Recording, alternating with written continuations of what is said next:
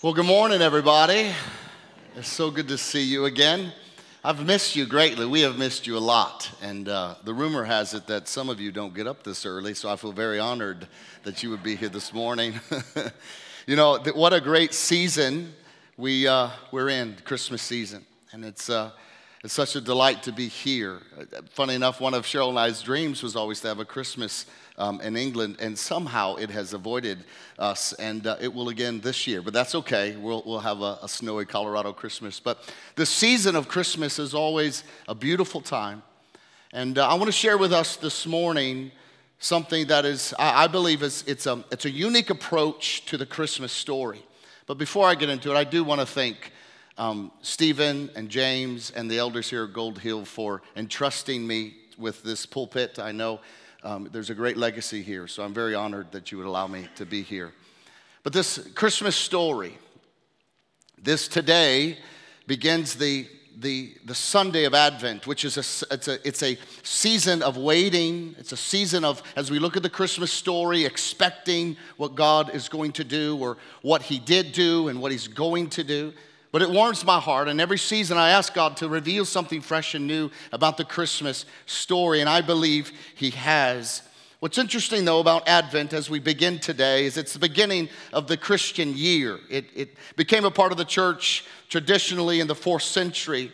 And what's really great is today we're beginning celebrating the Christmas story with millions of Christians around the world. Millions of Christians are beginning their Sunday talking about this reality of Christmas, about Jesus coming and breaking into our lives and coming as the promised Messiah that we saw in the Old Testament. So this season is for us to intentionally focus our hearts, to pause, to ask God to minister to us. The reality is all of us have different journeys. All of us here today are in different places with our walk with God. But the truth is this: God is the God that meets us in our journey. He meets us in the place that we are, regardless of where you are. Here's the beautiful promise of Christmas. Jesus, He comes to where we are.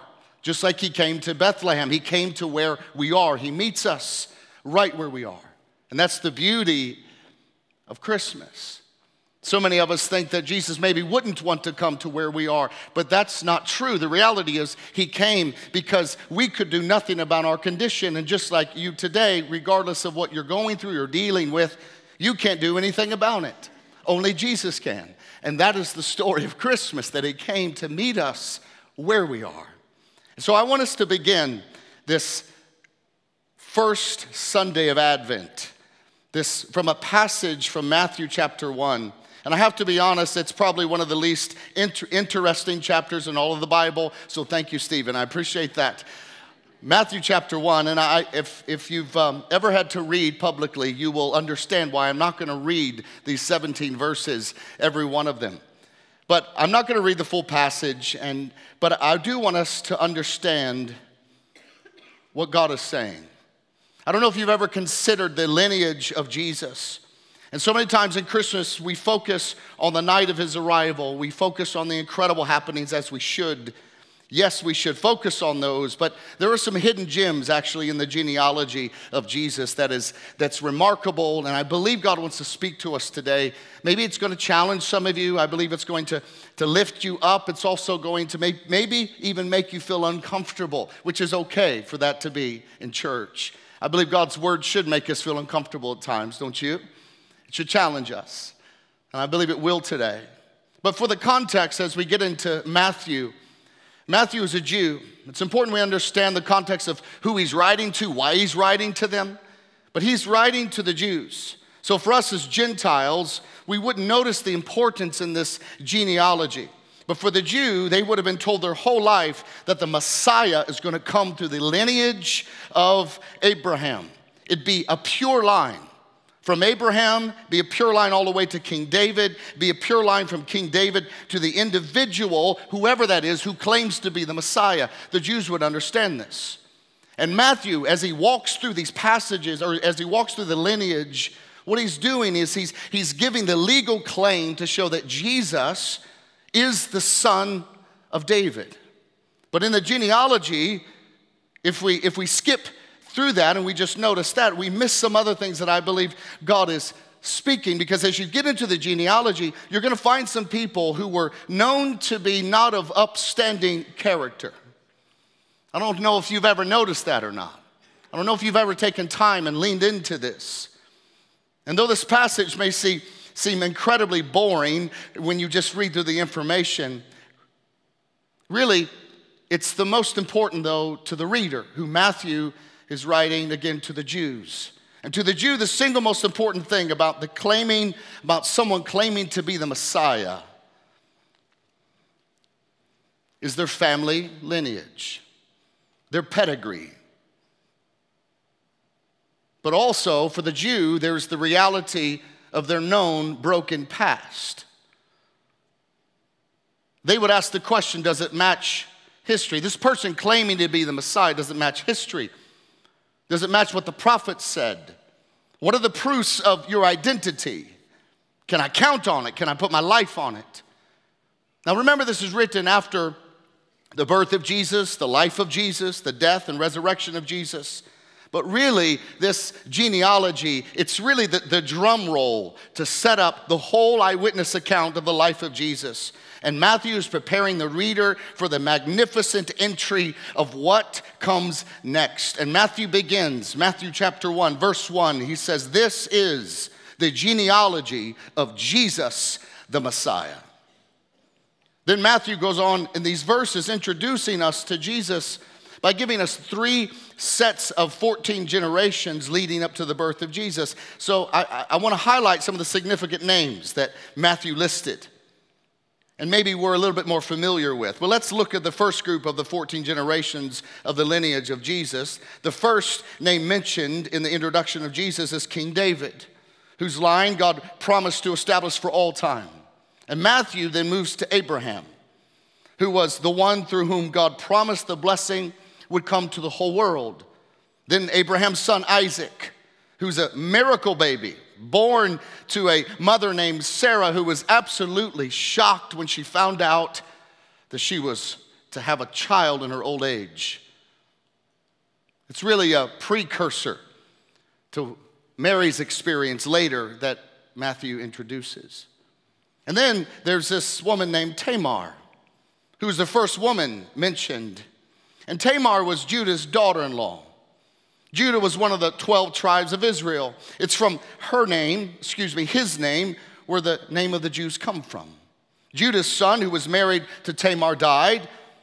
Tamar then married another one of Judah's son who failed her. And Judah wouldn't give her another one of his sons. So Tamar disguised herself as a prostitute, tricked Judah into sleeping with her, which led to the birth of twins that are listed here in the lineage.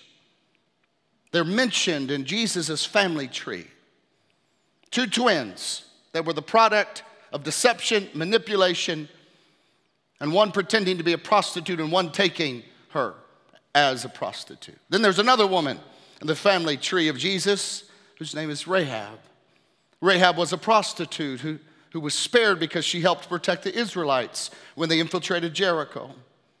When they came into the promised land, a woman being mentioned in ancient genealogy. If you think about this, Rahab, these women who are mentioned here, they're mentioned as they came into the promised land. Rahab is mentioned as they come into the promised land. So for a woman to be mentioned, very unheard of. A prostitute, never. But Matthew lists her. Then we move on to the third woman, Ruth. Ruth is a Moabite woman who came from a group of people that are known for their sexual immorality, and one time were forbidden to come into the assembly of God's people. The second group, there's a fourth woman mentioned. She's not explicitly named, but it's Bathsheba, the wife of Uriah, in which King David and her had an affair. And she more likely was a victim of David's power. Her husband was sent to the front of the line to die. Then King David had a son with her, named him Solomon. Then Matthew also listed the kings of Israel all the way up to the exile. Now some of them did honor God, most of them did not. They were evil and they led God's people away from the worship of Yahweh. Third group in this genealogy Matthew traces from Babylon all the way to the birth of Jesus. So here's the question. Why would he do that?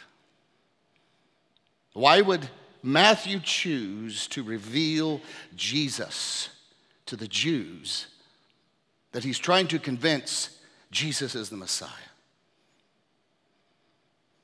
He's writing them. They're contemplating if they should put their trust in Jesus. Like many are this Christmas season, they're contemplating, is this really the one who can save me? Is this really this baby Jesus in a manger born in a barn somewhere? Is this really the one who can save me?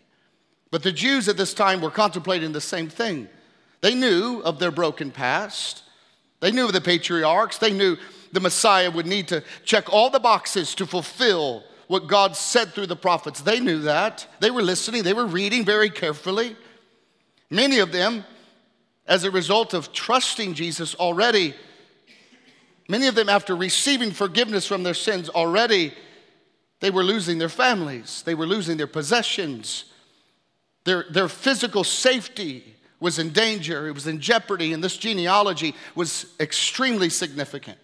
And Matthew, who walked with Jesus, who was a disciple of Jesus, who was saved by Jesus, who gave his life for Jesus, he opens the statement of his book to the Jews with this reality. This is the genealogy of Jesus, the Messiah. So why would Matthew be saying this? And he's introducing Jesus. And it's like Matthew was saying, may I introduce to you Jesus, the one we've all been waiting on. So I want to give us three things that we can find from this passage that God speaks to us through the lineage of Jesus. Number one, that Jesus is the one sent to save us from our sins. This is what Matthew is saying. He's introducing Jesus with this in mind. The name of Jesus actually, it comes from the Greek form of a Hebrew name, Joshua or Yeshua, or Yahweh saves, or the Lord of salvation. It's much like, as you remember later, Matthew introduces this reality. When the angel appears to Joseph, he says in Matthew 1, verse 20, marry your wife, for that which is conceived in her is of the Holy Spirit. And she will bring forth a son, and you shall call his name Jesus, for he will save his people from their sins. And before the birth of Jesus, the purpose of Jesus' arrival had been set before the foundations of the world. And that purpose was revealed in his name. You shall call his name Jesus, for he will save his people from their sins. This is what Matthew's introducing. Remember, in the Old Testament, there was an appointed leader after Moses whose name was Joshua to take God's people into the promised land. The arrival of Jesus, Yeshua, is about now he's taking sinful people with no options, with no hope, with no way to save themselves into a land that they can't get to themselves. They have to be led by him. They had no options, but now Jesus is bringing them into a new land. It's called eternal life. In the list of the genealogy of Jesus are sinful men and women of adultery, of sexual morality, of prostitution, of incest. And you would think Matthew could have found a better way. You would have thought that Matthew would have highlighted some different people. If it was me, I would have just left them out of my lineage to introduce something about the Savior of the world. But Matthew leaves them in. Why would God choose to bring the Savior of the world through such brokenness and such stained humanity? It's important that we understand that Jesus came through fallen humanity for the purpose to become fallen humanity so he could redeem and save fallen humanity. He became everything that we are so that we could become everything that he is. But the reality is, if someone needs saving, they need saving because unless you are saved, you are doomed. If you need saving, it means you cannot save yourself. In the introduction of Jesus by Matthew, he's announcing to the Jews and to the world, which are all broken, which includes you and I, to the hurting, to the doomed, to the cursed, to the rebellious against God, to the hopeless, to the regretful, to those who are embarrassed of their failures and their sins, to those who were enslaved to sin, those who were destined for hell with no way out. Matthew is declaring, friends, look no further. Your Savior and the Savior of the world has arrived. It is Jesus, the Savior of the world, is in our midst. He came to save us. The one who has come to save us from our sins, Jesus Christ, He's here. He's in our midst. He wants to speak to you, wants to minister to us. It's the heart of Matthew. It's like Matthew is just, the drum roll is, hey, so Merry Christmas, everybody. You can be saved through this Messiah.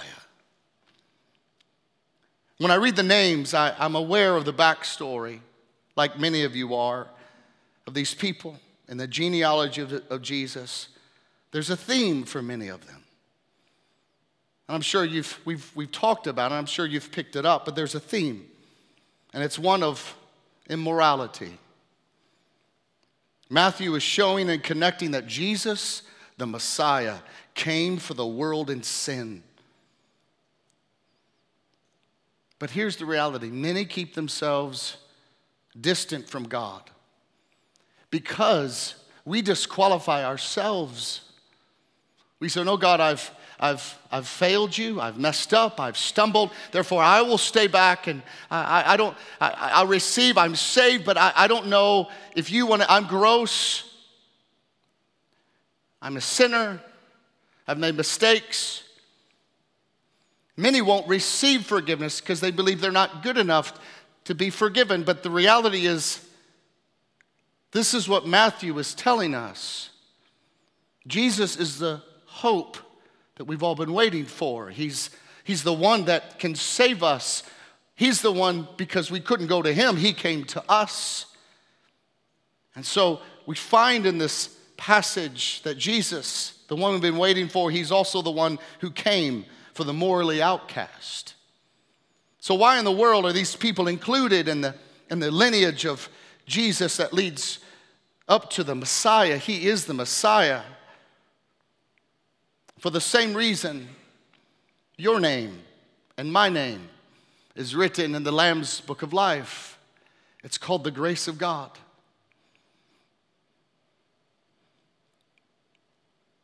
Why are these names mentioned as in this scandalous genealogy? It's the same reason that you and I are included in the family of God, the grace of God. It's not because of our efforts, not because of how strong-willed we are, it's not because of how good we are, it's because of how good He is. That He came down and He met us in our life, and He transformed us, and He changed us. And it was made possible by the birth, the life, and the death, and the resurrection of Jesus. Christmas season is this, as we were praying earlier, that all churches would be a warm place where those searching would find Christ. The reality of Christmas is this, that God so loved the world that He gave His only Son, that whoever. You know, we got a bunch of whoever's in here. There's a bunch of whoever's who walk the streets. There's a bunch of whoever's that we meet every day, a bunch of whoever's in our families. Whoever believes in Him shall not perish, but have eternal life. Here's Matthew introducing Jesus to people that know Matthew. Matthew's got a story. As he's writing the crooked family tree of Jesus, I'm sure Matthew remembers the life he lived before he found Jesus. As a tax collector, he made his living cheating his fellow countrymen out of money. He remembers how after Jesus called him, he threw a party to introduce Jesus to his friends. And the only people that Matthew knew to invite, the Bible calls sinners and other cheaters. That was his friend group. That's who he rolled with. He knew that he is the least likely person to ever be writing this gospel of Jesus Christ. But as he's introducing Jesus, he must be filled with such gratefulness, such gratitude. He knows that Jesus came for those morally outcast. He knows that Jesus came for people just like him. This is what Christmas is all about, friends. This is the Jesus that we need in our own lives. This is a Jesus that we need to understand has been given to us. Yes, the gospel has transformed us and saved us, but Christmas is about carrying that light into the darkness in our world. And everyone's afraid of darkness, but the reality is there's one thing that's actually faster than the speed of light. It's the speed of darkness when the light shows up. It moves, it leaves. That's what we're called to be. The lights of the world that carry the gospel. But this understanding as we encounter those who are morally outcast, as we come to grips with our own moral downfalls in our own life, that Jesus came for us to save us from our sins to a life of righteousness. So if you've sinned morally, the scripture says we can repent and receive healing and forgiveness. Or maybe we have written people off that you think are moral outcasts. Remember the message of Christmas. Remember the introduction of Jesus from Matthew. Remember when you're sharing Christ's love through the gospel that you are just a beggar telling another beggar where to find bread. And we found it in the bread of life, which is Jesus. And because of the truth about the arrival of Jesus, we give thanks this Christmas. We worship, we praise God, we delight in his saving grace, that he would save a wretch like me, that he would save an outcast like you, and that we could delight in the pleasure and the joy of Christmas. The last thing I want to share with you is that Matthew is telling us that Jesus, the Messiah, is the one who came to bless the world. This is the genealogy of Jesus, the Messiah, the son of David, the son of Abraham.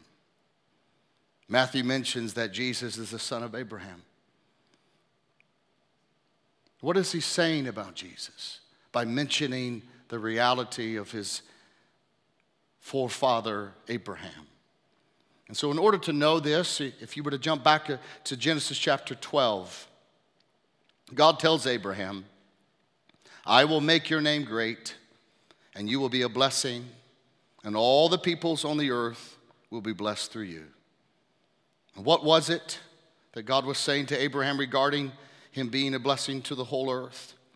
Matthew introduces this idea of the blessing that God spoke through the lineage of Abraham, who would come to the one who would be Savior of the whole world, a blessing to the whole world. And Galatians 3:16 speaks to this reality. The promises were spoken to Abraham and to his seed. Scripture does not say, and to the seeds, meaning many, but and to your seed, meaning one person who is Christ.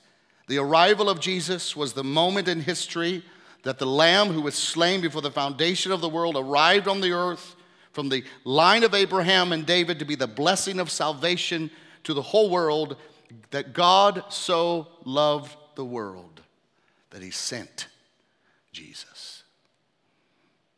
What a beautiful reality in this beautiful, boring, but powerful passage of Scripture.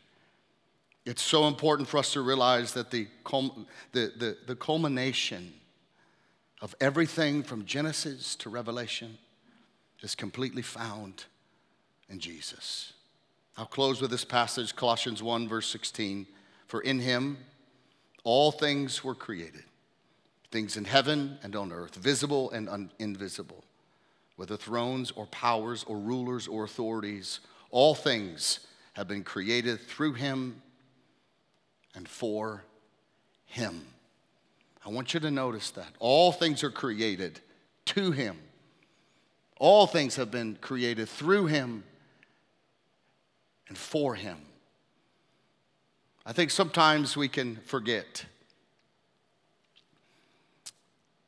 around Christmas that we are not the center of the universe.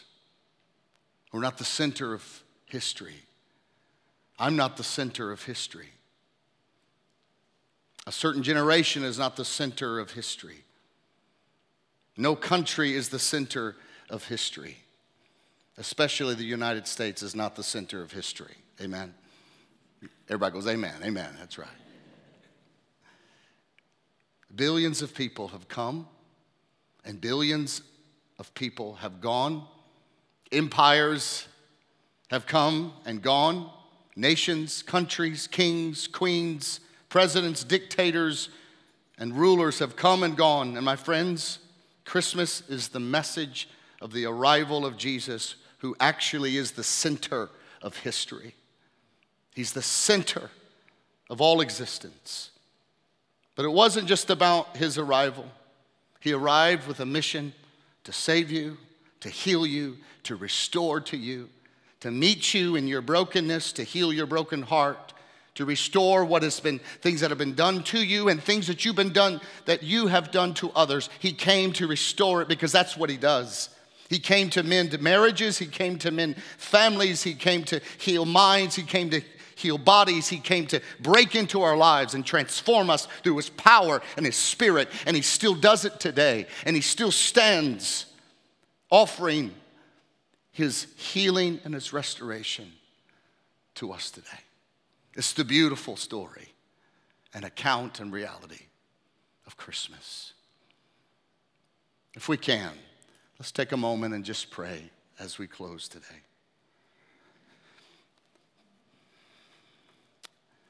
Lord, we want to thank you today that in the midst of maybe what seems like chaos or an unpredictable world that we live in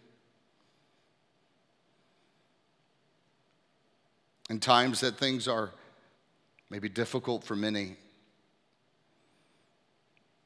that you stand and you make sense of it all.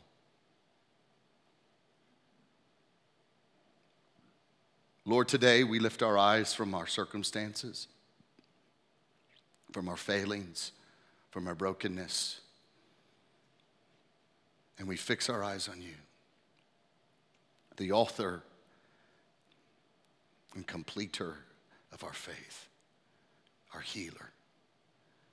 Lord, I ask you today that those who are hearing this, whether live or online, that, Lord, you would meet them fresh and new today, that you would bring a sense of healing, a sense of restoration to their life, that you would pull back the curtains of their hearts and you would speak in a way that melts the areas of their lives that have become hardened because of sin, because of pain, because of the struggles of life.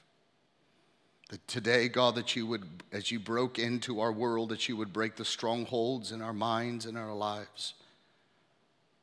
That you would move in us and you would redeem us from our past. You would redeem us from our failings. You would redeem us from the things that we're embarrassed of. And we see you today inviting us to come closer, inviting us to lay our lives down at your feet. And as we recognize today you came to die for us, we put our faith in that reality. And if that is true and we believe it, then Lord, we make a decision today that we will die for you, that we will pick up our cross and we will follow you. Now, Lord, minister to us. Thank you for your realities of Christmas. In Jesus' name, amen.